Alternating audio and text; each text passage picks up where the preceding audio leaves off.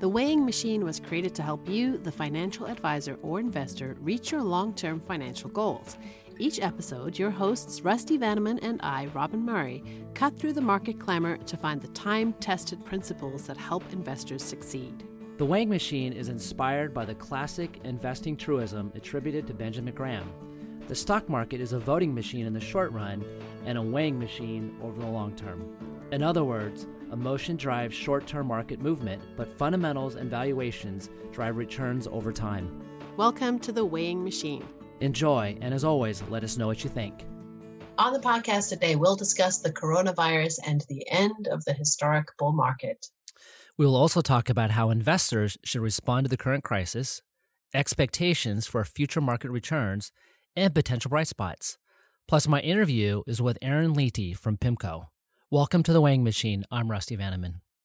And I'm Robin Murray. Well, it's been a wild few days in the markets. Investors are reacting in real time as the implications of the coronavirus spread around the world. We typically begin our show with a look at sentiment, so let's bring in our guest, Grant Engelbart, Senior Portfolio Manager and Director of Research at CLS Investments. Grant, people are pretty jittery at the moment. Is it nervousness or is it panic? Well, that kind of depends on who you are, I think. But from looking at the numbers themselves, as far as sentiment, which takes into account people's more or less feelings on the market, of course, and then their positioning as well, there's some panic present in certain asset classes. So equities have come down from a sentiment perspective, which means highly pessimistic, which is quite positive for future returns. So just keep that in mind throughout these various asset class descriptions. On a long-term basis, equities are low or pessimistic, and on a short-term basis, with the historic moves we've seen this week, equities are at nearing one of the lowest levels we've seen recorded, nearing actually 2019 lows, which were even rivaled 2008 lows from a sentiment perspective as far as bearishness on the market. So that's good for positive. That's positive for future returns. Other asset classes, bonds are the opposite. So we'll talk about interest rates a little bit later here, but the optimism towards bonds is excessive and reaching levels we haven't seen in a long time and at an extreme level. The U.S. dollar is pessimistic now. Oil is very pessimistic as well. So after what happened with OPEC recently and the large decline in oil prices, oil is at an extreme low, which is also positive for future returns there. And then gold is a bit elevated, but not necessarily at extreme. So people like gold, but they haven't clamored to it as a hedge as they have in previous corrections, at least to the same degree. Well, the bull market has officially ended. The Dow entered a bear market Wednesday, March 11th, and the S&P followed on Thursday. We're recording this on Friday, and the market did rally this morning. Rusty, what's your current assessment of the market, and what should investors expect? Well, I think the biggest takeaway, at least in the short term, is that we're going to see incredible volatility. And usually when we start to get volatility like this, it does persist for weeks. Hopefully it's weeks, but that is the typical sort of environment when volatility does this. When we're going to have really down days, it's going to seem more negative than it really is. It's just not that as bad as what the market is reacting to. And on the up days, we're going to have some incredible up days as well. Things aren't quite as good either. It's just the market is incredibly volatile. Liquidity conditions are just different, and the markets will just get pushed around. So for longer-term investors, they really should sort of kind of take a step back a little bit if they can from looking at all the headlines. The potential economic impact is still being assessed. We're still analyzing it ourselves and getting a lot of commentary from a lot of the strategists on the Orion Portfolio Solutions. And it is clear there is going to obviously be a negative economic impact on the overall economy and on corporate earnings in the near term. Is it a quarter? Is it 2 quarters? Either way, virtually everybody agrees that there should be a snapback a few quarters down the road, and probably a pretty substantial one at that too. I do think one thing we did talk about is it a panic, and one thing that's sort of a characteristic of a panic is that there is some more irrationality to it, and things just do get pushed farther than they probably should, given what the underlying fundamentals. Again, that usually means that you get a snapback, and it's consistent again with the sentiment surveys that Grant was talking about as well. Again, it's we're always trying to talk about market corrections are normal. The speed of corrections may be faster than they were in the past. It's kind of a new normal regarding that. And again, I think that some of these corrections will be faster for a combination of reasons, whether it's sort of information loops through 24/7 news channels, social media, whether there's less market makers, whether there's just more algorithms trading on short-term momentum. There's a lot of different reasons why volatility has kind of changed like this, but it is an expectation I think investors should have moving forward. And how should investors respond? Well, I think it's for a long-term investor, and again, the assumption is that her portfolio was appropriately built in the first place. And when it's appropriate, that was taking into mind all the different kinds of market conditions, whether the market's going up, whether the market's going down, whether the market's going sideways. And that's the reason why portfolios are built really with strategies that kind of consist, that can be strategic, they can be tactical, they can be diversifiers. And the reason why investors should really have exposure to all three. Really no big changes are required. Now, that said, obviously there are some opportunities that are appearing. Some sectors, for instance, might look a little more attractive. In the fixed income world, a lot of things look a little more attractive. Nonetheless, big changes aren't required. That said, if you're a taxable investor, you should be not sitting still. I know, again, a lot of the investment managers on the OPS platform, including CLS, have been very aggressive in doing tax loss harvesting. So we have been doing a lot of trading, and that's not because we're trying to reduce risk or increase risk necessarily. It's, again, we are realizing pretty substantial economic value on some of this tax loss trading we're doing. Of course, other good practices is the portfolio was appropriate before. Rebalancing is a strong consideration. Again, a lot of the strategists on OPS have been doing that. If you're an investor, speaking to your financial advisor, getting her take on the market, your take on your updated risk tolerance is good. But, in the end, the important thing to remember is the market's on sale. Valuations and prices are down 20% plus, and so expected returns have increased. And are there any potential market positives from this crisis? Well, from the market standpoint, I think, of course, there will be, and there's a lot of different things that suggest we should have a really strong rally once we kind of find our footing. First of all, a monetary policy, central banks in terms of cutting rates and supplying liquidity into the marketplace is extraordinary. That alone, right there, is an incredible positive for the markets. Second, fiscal policy, whether it's government spending, whether it's tax cuts, payroll tax cuts, whatever it is. Those are, again, incredibly positive for the stock market. Of course, energy prices are well off. That is a plus for the market. Economic fundamentals coming into the crisis were strong, particularly in the labor and housing. Obviously, this is all going to take a hit, but was there enough momentum there to kind of help hold up the market? Those are all incredible pluses. Just never mind the fact when you look at historical precedents, usually after an epidemic has been identified and sort of peaks, the market has, generally speaking, above average returns moving forward. The market generally has above average returns after it's off 20%. There's all these different historical precedents to suggest that the market should find its footing and actually have a pretty strong rally into year end. So we knew the bull market couldn't last forever, right? Obviously, no one was expecting this kind of global crisis, but can we cite any other reasons behind the market's fall? Oh, absolutely. So, obviously coronavirus right now is the leader. It's been the leader in terms of the news flow for a while, but I would have argued there were other things that were more significant to the market correcting earlier. And one is the presidential election, the primaries. And I think that some candidates were seen by many market participants as potentially disruptive. And obviously there's been kind of a big change in the political landscape, not only who might win the Democratic nomination, but who might win the presidency now. So that's caused some disruption to the market by some investors. Probably even more substantial recently is the price war that broke out between OPEC and Russia. And again, there's a lot of different reasons why they're doing that, but that actually is pretty disruptive. Obviously, it's a big plus for consumers, but that is something we're watching carefully because of the impact it may have throughout the U.S. economy, whether it's on the fracking industry, whether it's on corporate bonds. So it is something to follow, and that is another reason why the market has been down. Grant, you had some counsel for investors in your most recent weekly 3-2. What's your advice? Well, the first piece of advice is the oldest adage there is in investing, but that diversification really helps in times like this. There is this correlations go to one argument that happens in market turmoil where everything kind of falls together.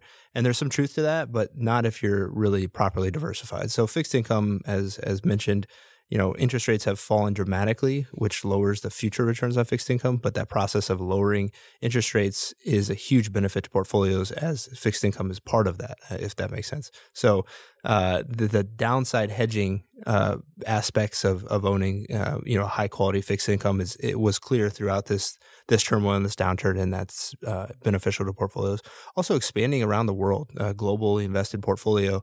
Essentially, the peak for U.S. equities coincides with the flattening of Chinese coronavirus cases. Essentially, somewhat control there in the middle of February, and China, the onshore Chinese stock market has outperformed the United States since then by a significant margin. So it's important to think about that and own different parts of the world, even if they may seem riskier than the United States. And then areas like commodities, alternatives, and things like that do provide a benefit to portfolios as well. We mentioned oil and the issues that have been there in that asset class, but commodities are broader than that. They also contain agriculture and gold, which have been supportive throughout this drawdown. So that's your kind of first leg of defense. And then we also think that building a risk-based, risk-targeted portfolio and controlling and knowing your risk is hugely important. And so the combination of targeting a specific level of risk and maintaining that through market cycles up and down, and then doing that with a broadly diversified portfolio helps on the downside. And I show some index-based examples of that in the commentary. You also wrote about the winners and losers in the decline so far, and obviously markets are changing rapidly every day, but are there any bright spots? Yeah, these numbers will be stale most likely just by the hour. It's amazing how inflation is changing so fast. Yeah, but the general theme is there. So treasuries, long-term treasuries in particular, have done exceptionally well. We're talking about 20% plus, at least at one point, in long-term treasuries in the United States, which is amazing, especially after the year they had last year. Gold, Chinese A shares or the onshore equities are also positive, at least at the time of this writing too, as I mentioned previously. So I think that's important to bring up and kind of show what diversification looks like. But I also wanted to show on this chart essentially some of the areas that are hardest hit, and they're hardest hit for certain reasons, but those reasons are likely not to persist. And those are areas that we're starting to, dip our fishing rods in the water there. So financial firms are hit by lower interest rates, energy companies, obviously by lower oil prices, and then airlines are being hit hard by, curtailed travel around the world. But that's opening up massive opportunities in those areas. You mentioned China, and failed to mention this and some of the positives going on in terms of sort of what's going on with coronavirus is the infection rate. First of all, infection in just absolute numbers is still going up in China, but the infection rate, the growth rate of it has slowed. And since it has slowed, the Chinese stock market has rebounded sharply. And I don't have the latest number as of today, but I think coming into yesterday, one of the Chinese benchmarks was actually had a positive return when the S&P was off 20%. And so that's kind of a key thing to watch here in the U.S. is when the growth rate and the infection rate sort of flips over. Right. Finally, Grant, in your last section, just going back to the fixed income, you wrote that not all yields are falling. So what do investors need to know about the fixed income market? Yeah, I think this stage of a lot of people's investment lifestyles, for instance, my retired father sent me an email this week asking about municipal bonds and their yields and what that means, that prices are at all-time highs, it yields all-time lows and things like that. There's a lot of worry about where income is going to come from in the future. And with the 10-year treasury dipping below 1% and then touching half a percent in the last week, which is a wild and all-time low number, people are going to be scratching their heads a bit. So the idea here is that fixed income is not necessarily yielding the same, although some parts of fixed income may still have attractive yields, and those are opening up in areas. But as fixed income yields fall, the yields on equities rise. And that's obviously because the price of equities is falling. But you have to really think about that I know equities are not bonds. That's not what I'm saying at all. But areas like financials, like previously mentioned, energy, maybe you don't want to dip your toe into energy, but financial companies are returning, 3 to 4% dividend yields, but also basically double that when you take into effect their capital return through stock buybacks. And that's true for a lot of different areas, the U.S. and international markets. A lot of international markets don't buy back as much stock, but they pay more in dividends. And so there's really healthy yields in a lot of areas of the world. And people need to think about equities as part of that income-oriented portfolio when they build that together, and want to think about that when you're looking for an income solution. Don't just rely on bonds. Think about equities as well. I mean, that's an amazing story. I mean, that's just an amazing story. Some of the yields that you can get in a stock market right now. For a long-term investor who wants to emphasize an income or a dividend yield, it's just an amazing time. Well, another potential bright spot that you addressed, Rusty, in your monthly review is expected returns, known in the industry as capital market assumptions. First, let's explain how these work. They're based on 3 basic building blocks for generating returns. Yep, there are 3 basic building blocks for returns for any investment. And this isn't just the stock market or the bond market or real estate investing, really anything. And first of all is the yield or the income you get from that investment. The second thing is the growth in that yield over time. So, for instance, like a company which has a dividend yield, if you held it for many years, it has the potential to increase its yield over time. It could obviously cut it as well, but there is that potential for growth. And then lastly is the change in valuation. So when we talk about valuations, how much you pay for a unit of fundamental value, such as revenue or earnings. And given on market environments and other other macro considerations, sometimes people will want to pay higher valuations. Sometimes they want to pay for lower valuations. Those 3 components, really, you can explain investment returns for any investment. Now at CLS, we use those. That also really drives our expected returns. Again, CLS being the in-house manager for Orion Portfolio Solutions. But we do on the margin have other factors that will influence expected returns, including momentum, changes in risk, fundamental factors and whatnot, cost. Those are all important considerations for us as well. And what are CLS's current expectations? Well, when we wrote about them recently, and it wasn't just the capital market assumptions for CLS. We also collect the capital market assumptions for other strategists on OPS, and we look at CMAs from other investment firms as well. And really, the takeaways are basically the same across the board. And first of all, it was to expect below average returns for the U.S. Nobody, actually, to be fair, I think a firm was looking for negative returns for the U.S. market, but really basically everybody was looking for definitely below average returns for the U.S. markets, particularly larger U.S. companies, particularly growth-oriented U.S. companies. The better expected returns were overseas, and international markets were considered to have higher expected returns. I think one firm of the many we looked at had a slightly lower return. It was basically the same, but everybody had emerging markets substantially outperforming the U.S. on an annual basis for the next 5 to 10 years. So it was pretty consistent across the board. It's something that we've been talking about. Some of those numbers for instance, is that emerging markets are expected to outperform the U.S. by over 5% per year. You think about compounding, that's pretty big. Smaller companies are expected to outperform larger companies by nearly 5% per year. Value stocks in the U.S. are expected to outperform growth stocks by 7% a year. Now, these numbers, as Grant and I were talking about, some of these numbers are already stale. The market has changed so much here, even in the last 2 weeks, that these capital market assumptions have changed. So be on the lookout for, and we'll talk about them on the podcast and in our commentaries, but how expected returns are changing not only at CLS, but really for other firms on the OPS platform. A lot of these don't get updated necessarily to the end of the first quarter, but again, I think it'll be pretty interesting and it should tell a pretty good story. All right. Well, finally, the coronavirus has impacted another big event, one that we get excited about for every year, and that is the Berkshire Hathaway Shareholders Weekend. It's a major event that usually draws thousands of shareholders and visitors here to Omaha, and it is not going to go ahead as planned.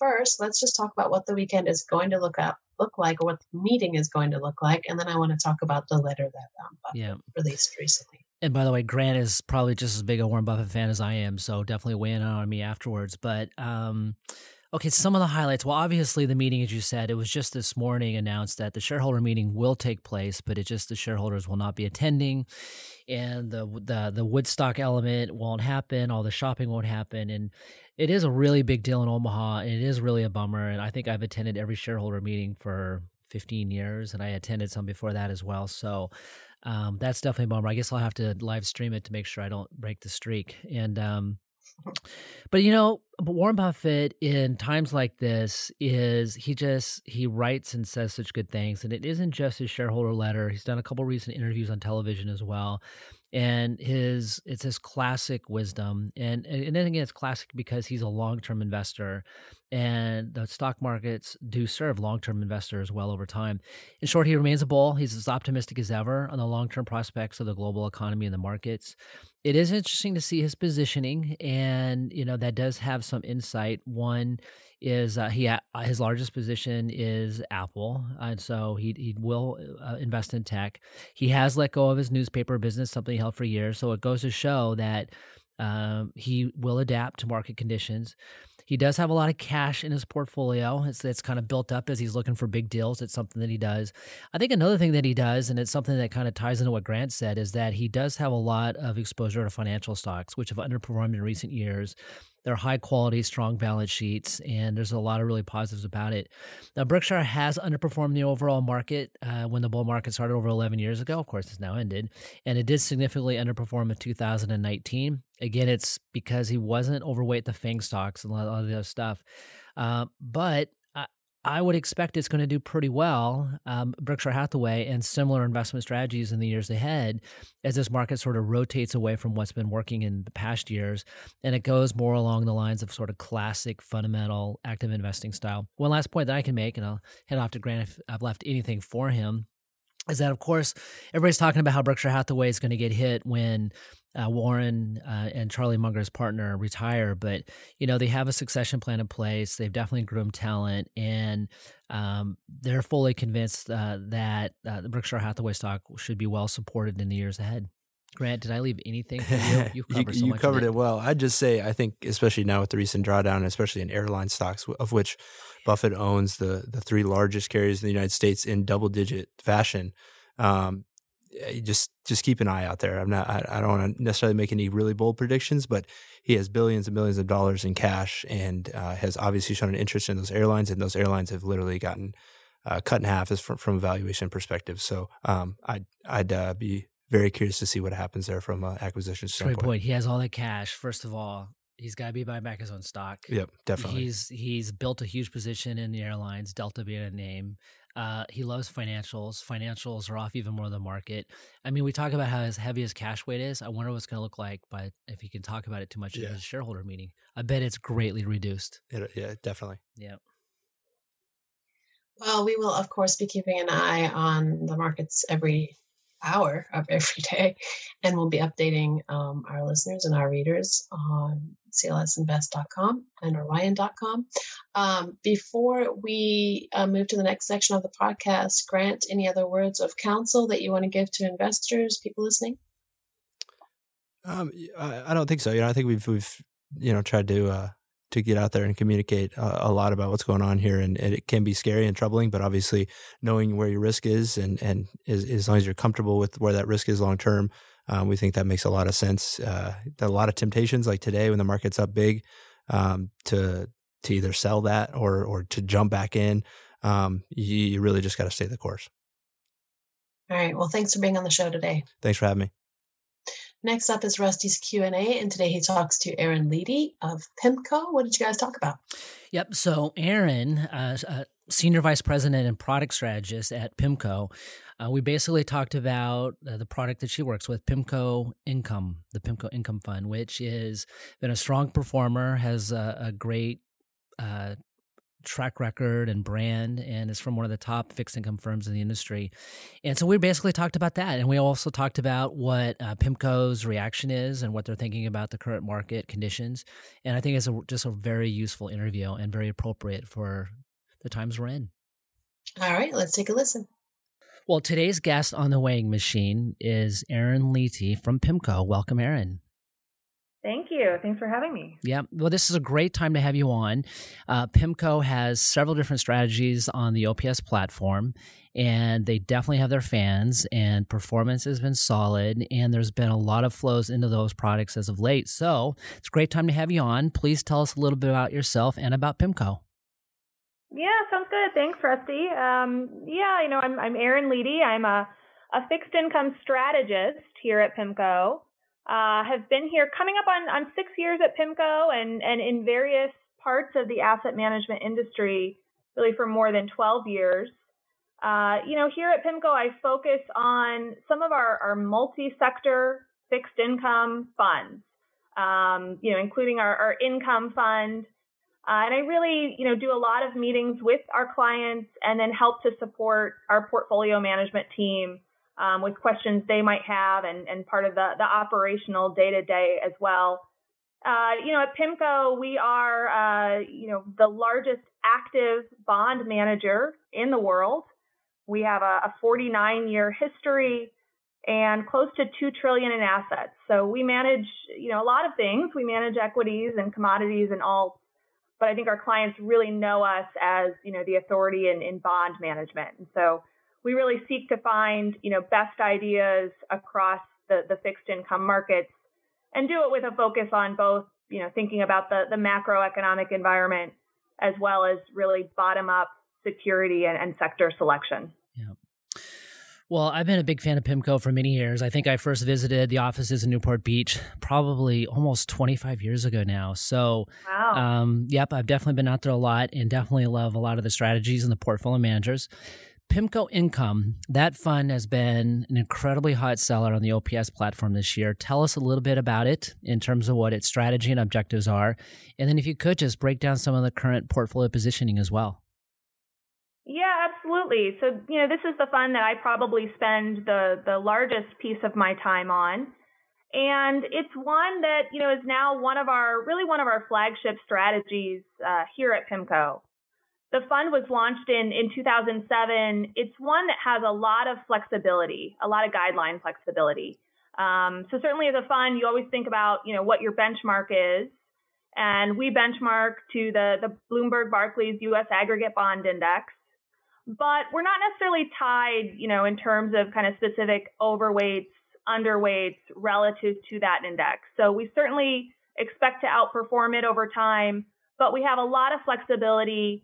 And as we think about constructing the portfolio, over time, we talk about, having half of the portfolio in high quality sectors of the fixed income markets, things like treasuries, agency, mortgage-backed securities, investment-grade corporate credit. And that piece of the portfolio really designed to protect in risk-off markets like we've been in for the past month or so. And then, the balance there, about half of the portfolio over time in, what we would call higher yielding sectors. So not just, high yield corporate credit, but also things like emerging markets, other pieces of the securitized credit markets. And so with this balance, it's allowed the fund sits a step outside of core high quality bonds, but it's allowed the fund, to deliver a pretty low volatility profile and yet a very attractive income stream over time. So, as you might expect, the name is PIMCO Income Fund. We do seek to distribute a consistent and attractive, dividend on a monthly basis. And that's really helped to drive the overall returns of the fund over time. Yep. So when you look at the fund and how it's classified on Morningstar, it's classified as a core plus fixed income fund, right? Or is it a core? It's actually the multi-sector. The multi-sector. Morningstar now, bond compared category. to other multi-sector bond funds, how does the risk compare to kind of that peer group? Yeah, I think we sit in that peer group. That peer group is a little bit all over the place in that, you have a lot of pretty flexible mandates in there, but you also have quite a few funds that, we would say take on a lot more credit than we do. Again, we seek to be pretty balanced across, credit, but also high quality sectors. And so, one of the big key messaging points, and one of the things we really pride ourselves in managing the income fund is that resiliency through, market turmoil. And, we launched the fund 2007, as I mentioned, so we were around during 2008, not immune to some drawdown, but, really when you look relative to peers and relative to something like high yield, we've been able to really protect, to a much greater degree over time. Okay, so you basically just answered this, but I'll kind of re-ask it in a different way. So in what kind of market environments would PIMCO income do best in, and what were the environments that it may sort of lag relative to competition? Yeah, so we've really focused on delivering and being resilient through drawdown periods. But I think, given that, at PIMCO, we are really leaders in bond markets. We have deep, research teams and portfolio management teams to find best ideas. It's one that in up markets over time, we've delivered pretty strong returns, up just over 8% last year, strong returns, protecting assets in a year like 2018 when many things were down, but then, really participating in upside markets as well. And so I think, the answer to the question is, I think given the fund's flexibility, we try to really be a strong performer in many different states of the world. And we think about, what those potential outcomes in terms of tail scenarios are. But, we've really sought to deliver resiliency through down markets and then, go on the offensive to be able to come through them pretty strong. Yeah, but obviously, given the fund's track record, it's been a great performer over full market cycles. And again, that resiliency and those defensive qualities have made it attractive, particularly in market environments like it has been. And again, one of the reasons why it's been so popular of late. So we've already been talking for a while. One thing we haven't talked about is, of course, what everybody's talking about now, and that is, what is the view on coronavirus and how is it impacting the outlook on your portfolios? Yeah, we have seen just obviously a really swift, sharp turn in markets, since February 19th when the equity markets, peaked. And it's been a really fast move lower in equities, but also in, riskier segments of the bond markets. It's kind of unfortunate because we started the year, unfortunate for markets. It's obviously a very, very real, human cost here, but, we started the year with pretty strong fundamentals and pretty strong news in terms of trade and expectation for, more solid growth here. We do think it's likely we will see, a recession here globally and in the U.S., a technical recession here in the first and second quarters. Now, this feels a bit more like a crisis of confidence. We think there's certainly, the potential for a fairly solid bounce back as we think through the second half of the year. Given that we have a pretty healthy U.S. consumer, the banking system very healthy, moving into this period of volatility. So certainly we've seen stresses in the markets. We've seen obviously global central bank action and action from the Fed, and likely to see more of that. So it does feel like we're in a little bit of a new place when we think about yield outcomes. I would say broadly in income fund and other portfolios, we haven't been significantly moving yet to re-risk, but certainly there are some opportunities out there. I think there will continue to be opportunities here over the next few months. Heck, I feel like you should have given me more there. So I'm gonna dig a little deeper. So obviously interest rates have dropped a lot. So a question we're getting a lot right now is, should we be shortening duration or interest rate sensitivity of the portfolios? Another question we're getting here is, what are we thinking about credit? Credit's been kind of expensive for a while, but now spreads have blown out in a lot of different areas. So maybe there's some more attraction there. And then there's a question just regarding various fixed income sectors. And, a question that's come up a lot lately it doesn't may sound like kind of a normal fit for a PIMCO income, but it's something like high yield munis that just got incredibly just slammed of late. Any comment on duration, credit, and fixed income sectors? Yeah, let me try to hit on all of those. I mean, yeah, rates, have fallen very significantly. We were at a period, where the entirety of the U.S. Treasury curve was below 1%. So really feels like we're in a bit of a new world. And I think this period has really highlighted, why you do want to own some duration in your portfolio, even when, starting point of rates is fairly low. Fixed income and having some duration, is the ultimate flight to safety asset class. And you want to have some protection in your portfolio as you think about balancing, your stocks and your equity positions. Now, that being said, for a fund like PIMCO Income Fund, which isn't going to try to, exactly mirror, the U.S. aggregate bond index, we actually are sitting fairly short in terms of our overall duration positioning today. We're not expecting rates to go, markedly higher from here, but we think that, intermediate and long-term rates, could melt up a little bit and likely to trade, a bit sideways.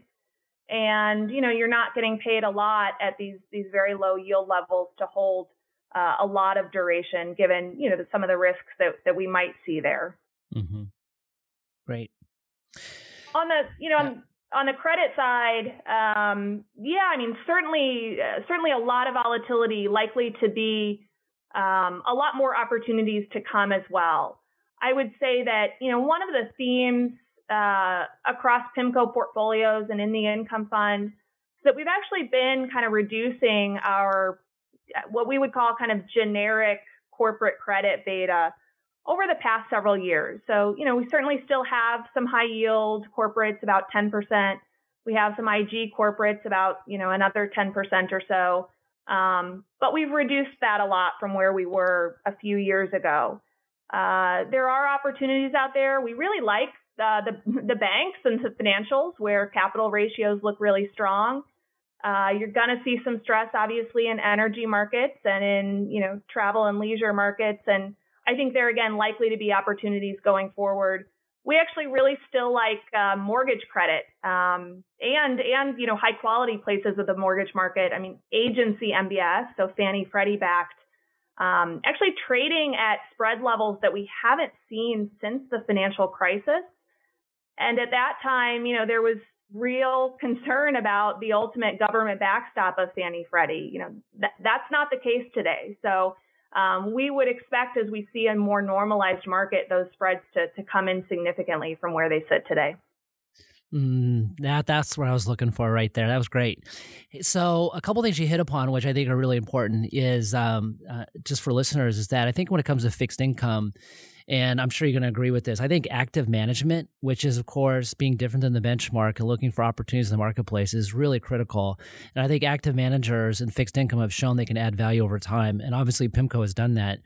I also think that when you're looking also to get a fixed income exposure, you'd be able to tap into a firm with the depth and experience of doing credit analysis is critical.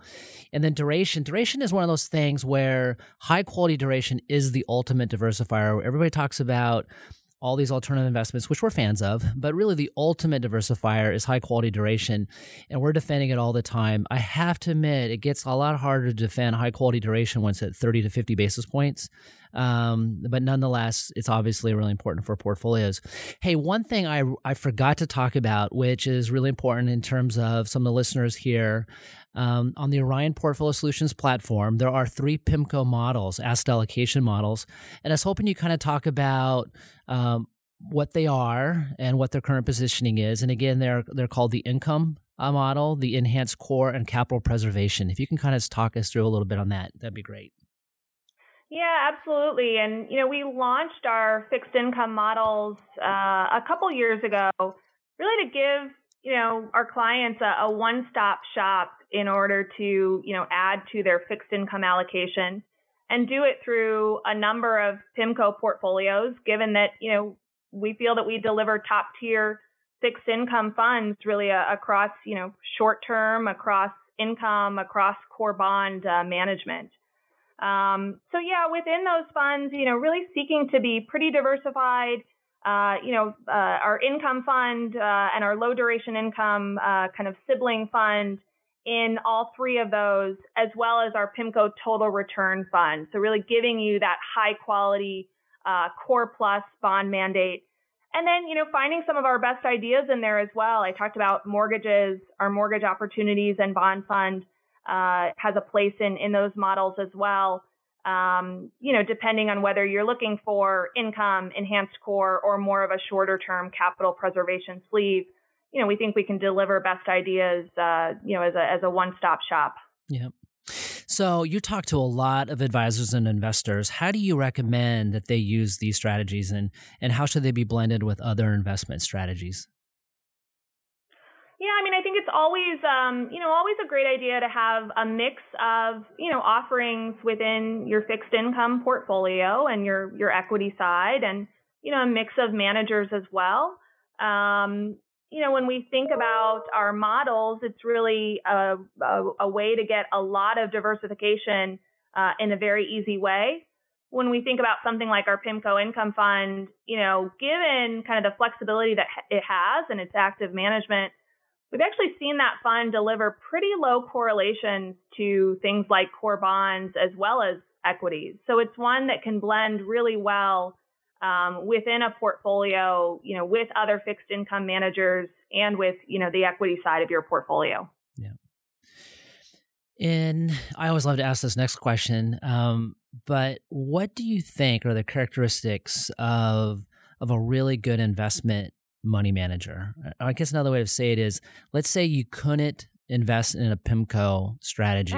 What would you look for in an investment manager? Yeah, I think that's a great question. I think there is this kind of magic balance in, a money manager and a portfolio manager between really having a very healthy dose of humility, the ability to recognize when markets have moved and when your view might be, in fact, wrong, and balance that humility with a really solid sense of confidence, the confidence to invest in a down market and take on a bit of risk. And it's hard to find both of those things in this sort of magic balance within an asset manager. But I think when you can find it, it's a combination that's really powerful. And as I would kind of look for, other funds, obviously you can look at past experience and past, performance, but no indicator of future performance. But I think also looking for funds with, a lot of flexibility with, particularly in fixed income, a deep bench as you think about active management, really important in what has been and will continue to be, a really uncertain market environment. One thing and I've been covering money managers for decades now, and I agree with everything you said. I think another thing I always look for is, I guess I'd call it like support or resources, in the sense that, you might have a smaller investment firm that does an amazing job in supporting advisors and investors through education, resources, commentary, whatever it is. And you might have large firms that actually don't do a great job of that. PIMCO, I have found, again, over the decades, has incredible resources in terms of talking about the markets, educating investors about the markets. How can listeners learn more about PIMCO, in your opinion? Yeah, that's great to hear. I think the best way is really going to PIMCO.com. We have a PIMCO blog. We have a lot of resources on our website. We seek to really be leaders on, in terms of market thoughts, in terms of the Fed, in terms of our macro views. And so we publish a lot of content, whether it's our quarterly economic outlook, whether it's our outlook on asset allocation, or whether it's, day-to-day kind of timely blog posts on what's happening in oil markets or expected response from the Fed or so forth. So, I would suggest kind of that as a great starting place. And obviously myself and other resources at the firm, really seek to provide that support on an ongoing basis as well. Awesome. Well, Erin, I really appreciate your time today. Do you have any closing words for us? Yeah, well, thank you so much for having me on. I think, we're certainly back to a place where there is so much uncertainty, so much volatility. I think at PIMCO, we've been kind of preparing for this period and waiting for this period. We always talk about wanting to be the providers of liquidity in the marketplace. So, we're pretty excited about finding great opportunities over the coming months and setting our portfolios really up to deliver for our clients. Excellent. Well, Erin, thanks again for your time, and we'll talk to you later. Thanks so much, Rusty. Good stuff. Well, that's going to do it for this week. Rusty, take us out with your final thoughts. Stay balanced and stay the course. We'll be back in a couple of weeks. Thanks for listening to The Weighing Machine, and thank you for your time and trust in Orion Advisor Solutions. The Weighing Machine is hosted by Rusty Vanneman, Chief Investment Officer at Orion Advisor Solutions, and me, Robin Murray, freelance writer and editor. If you have feedback or questions about our podcast today, please send us a note at rusty@orion.com.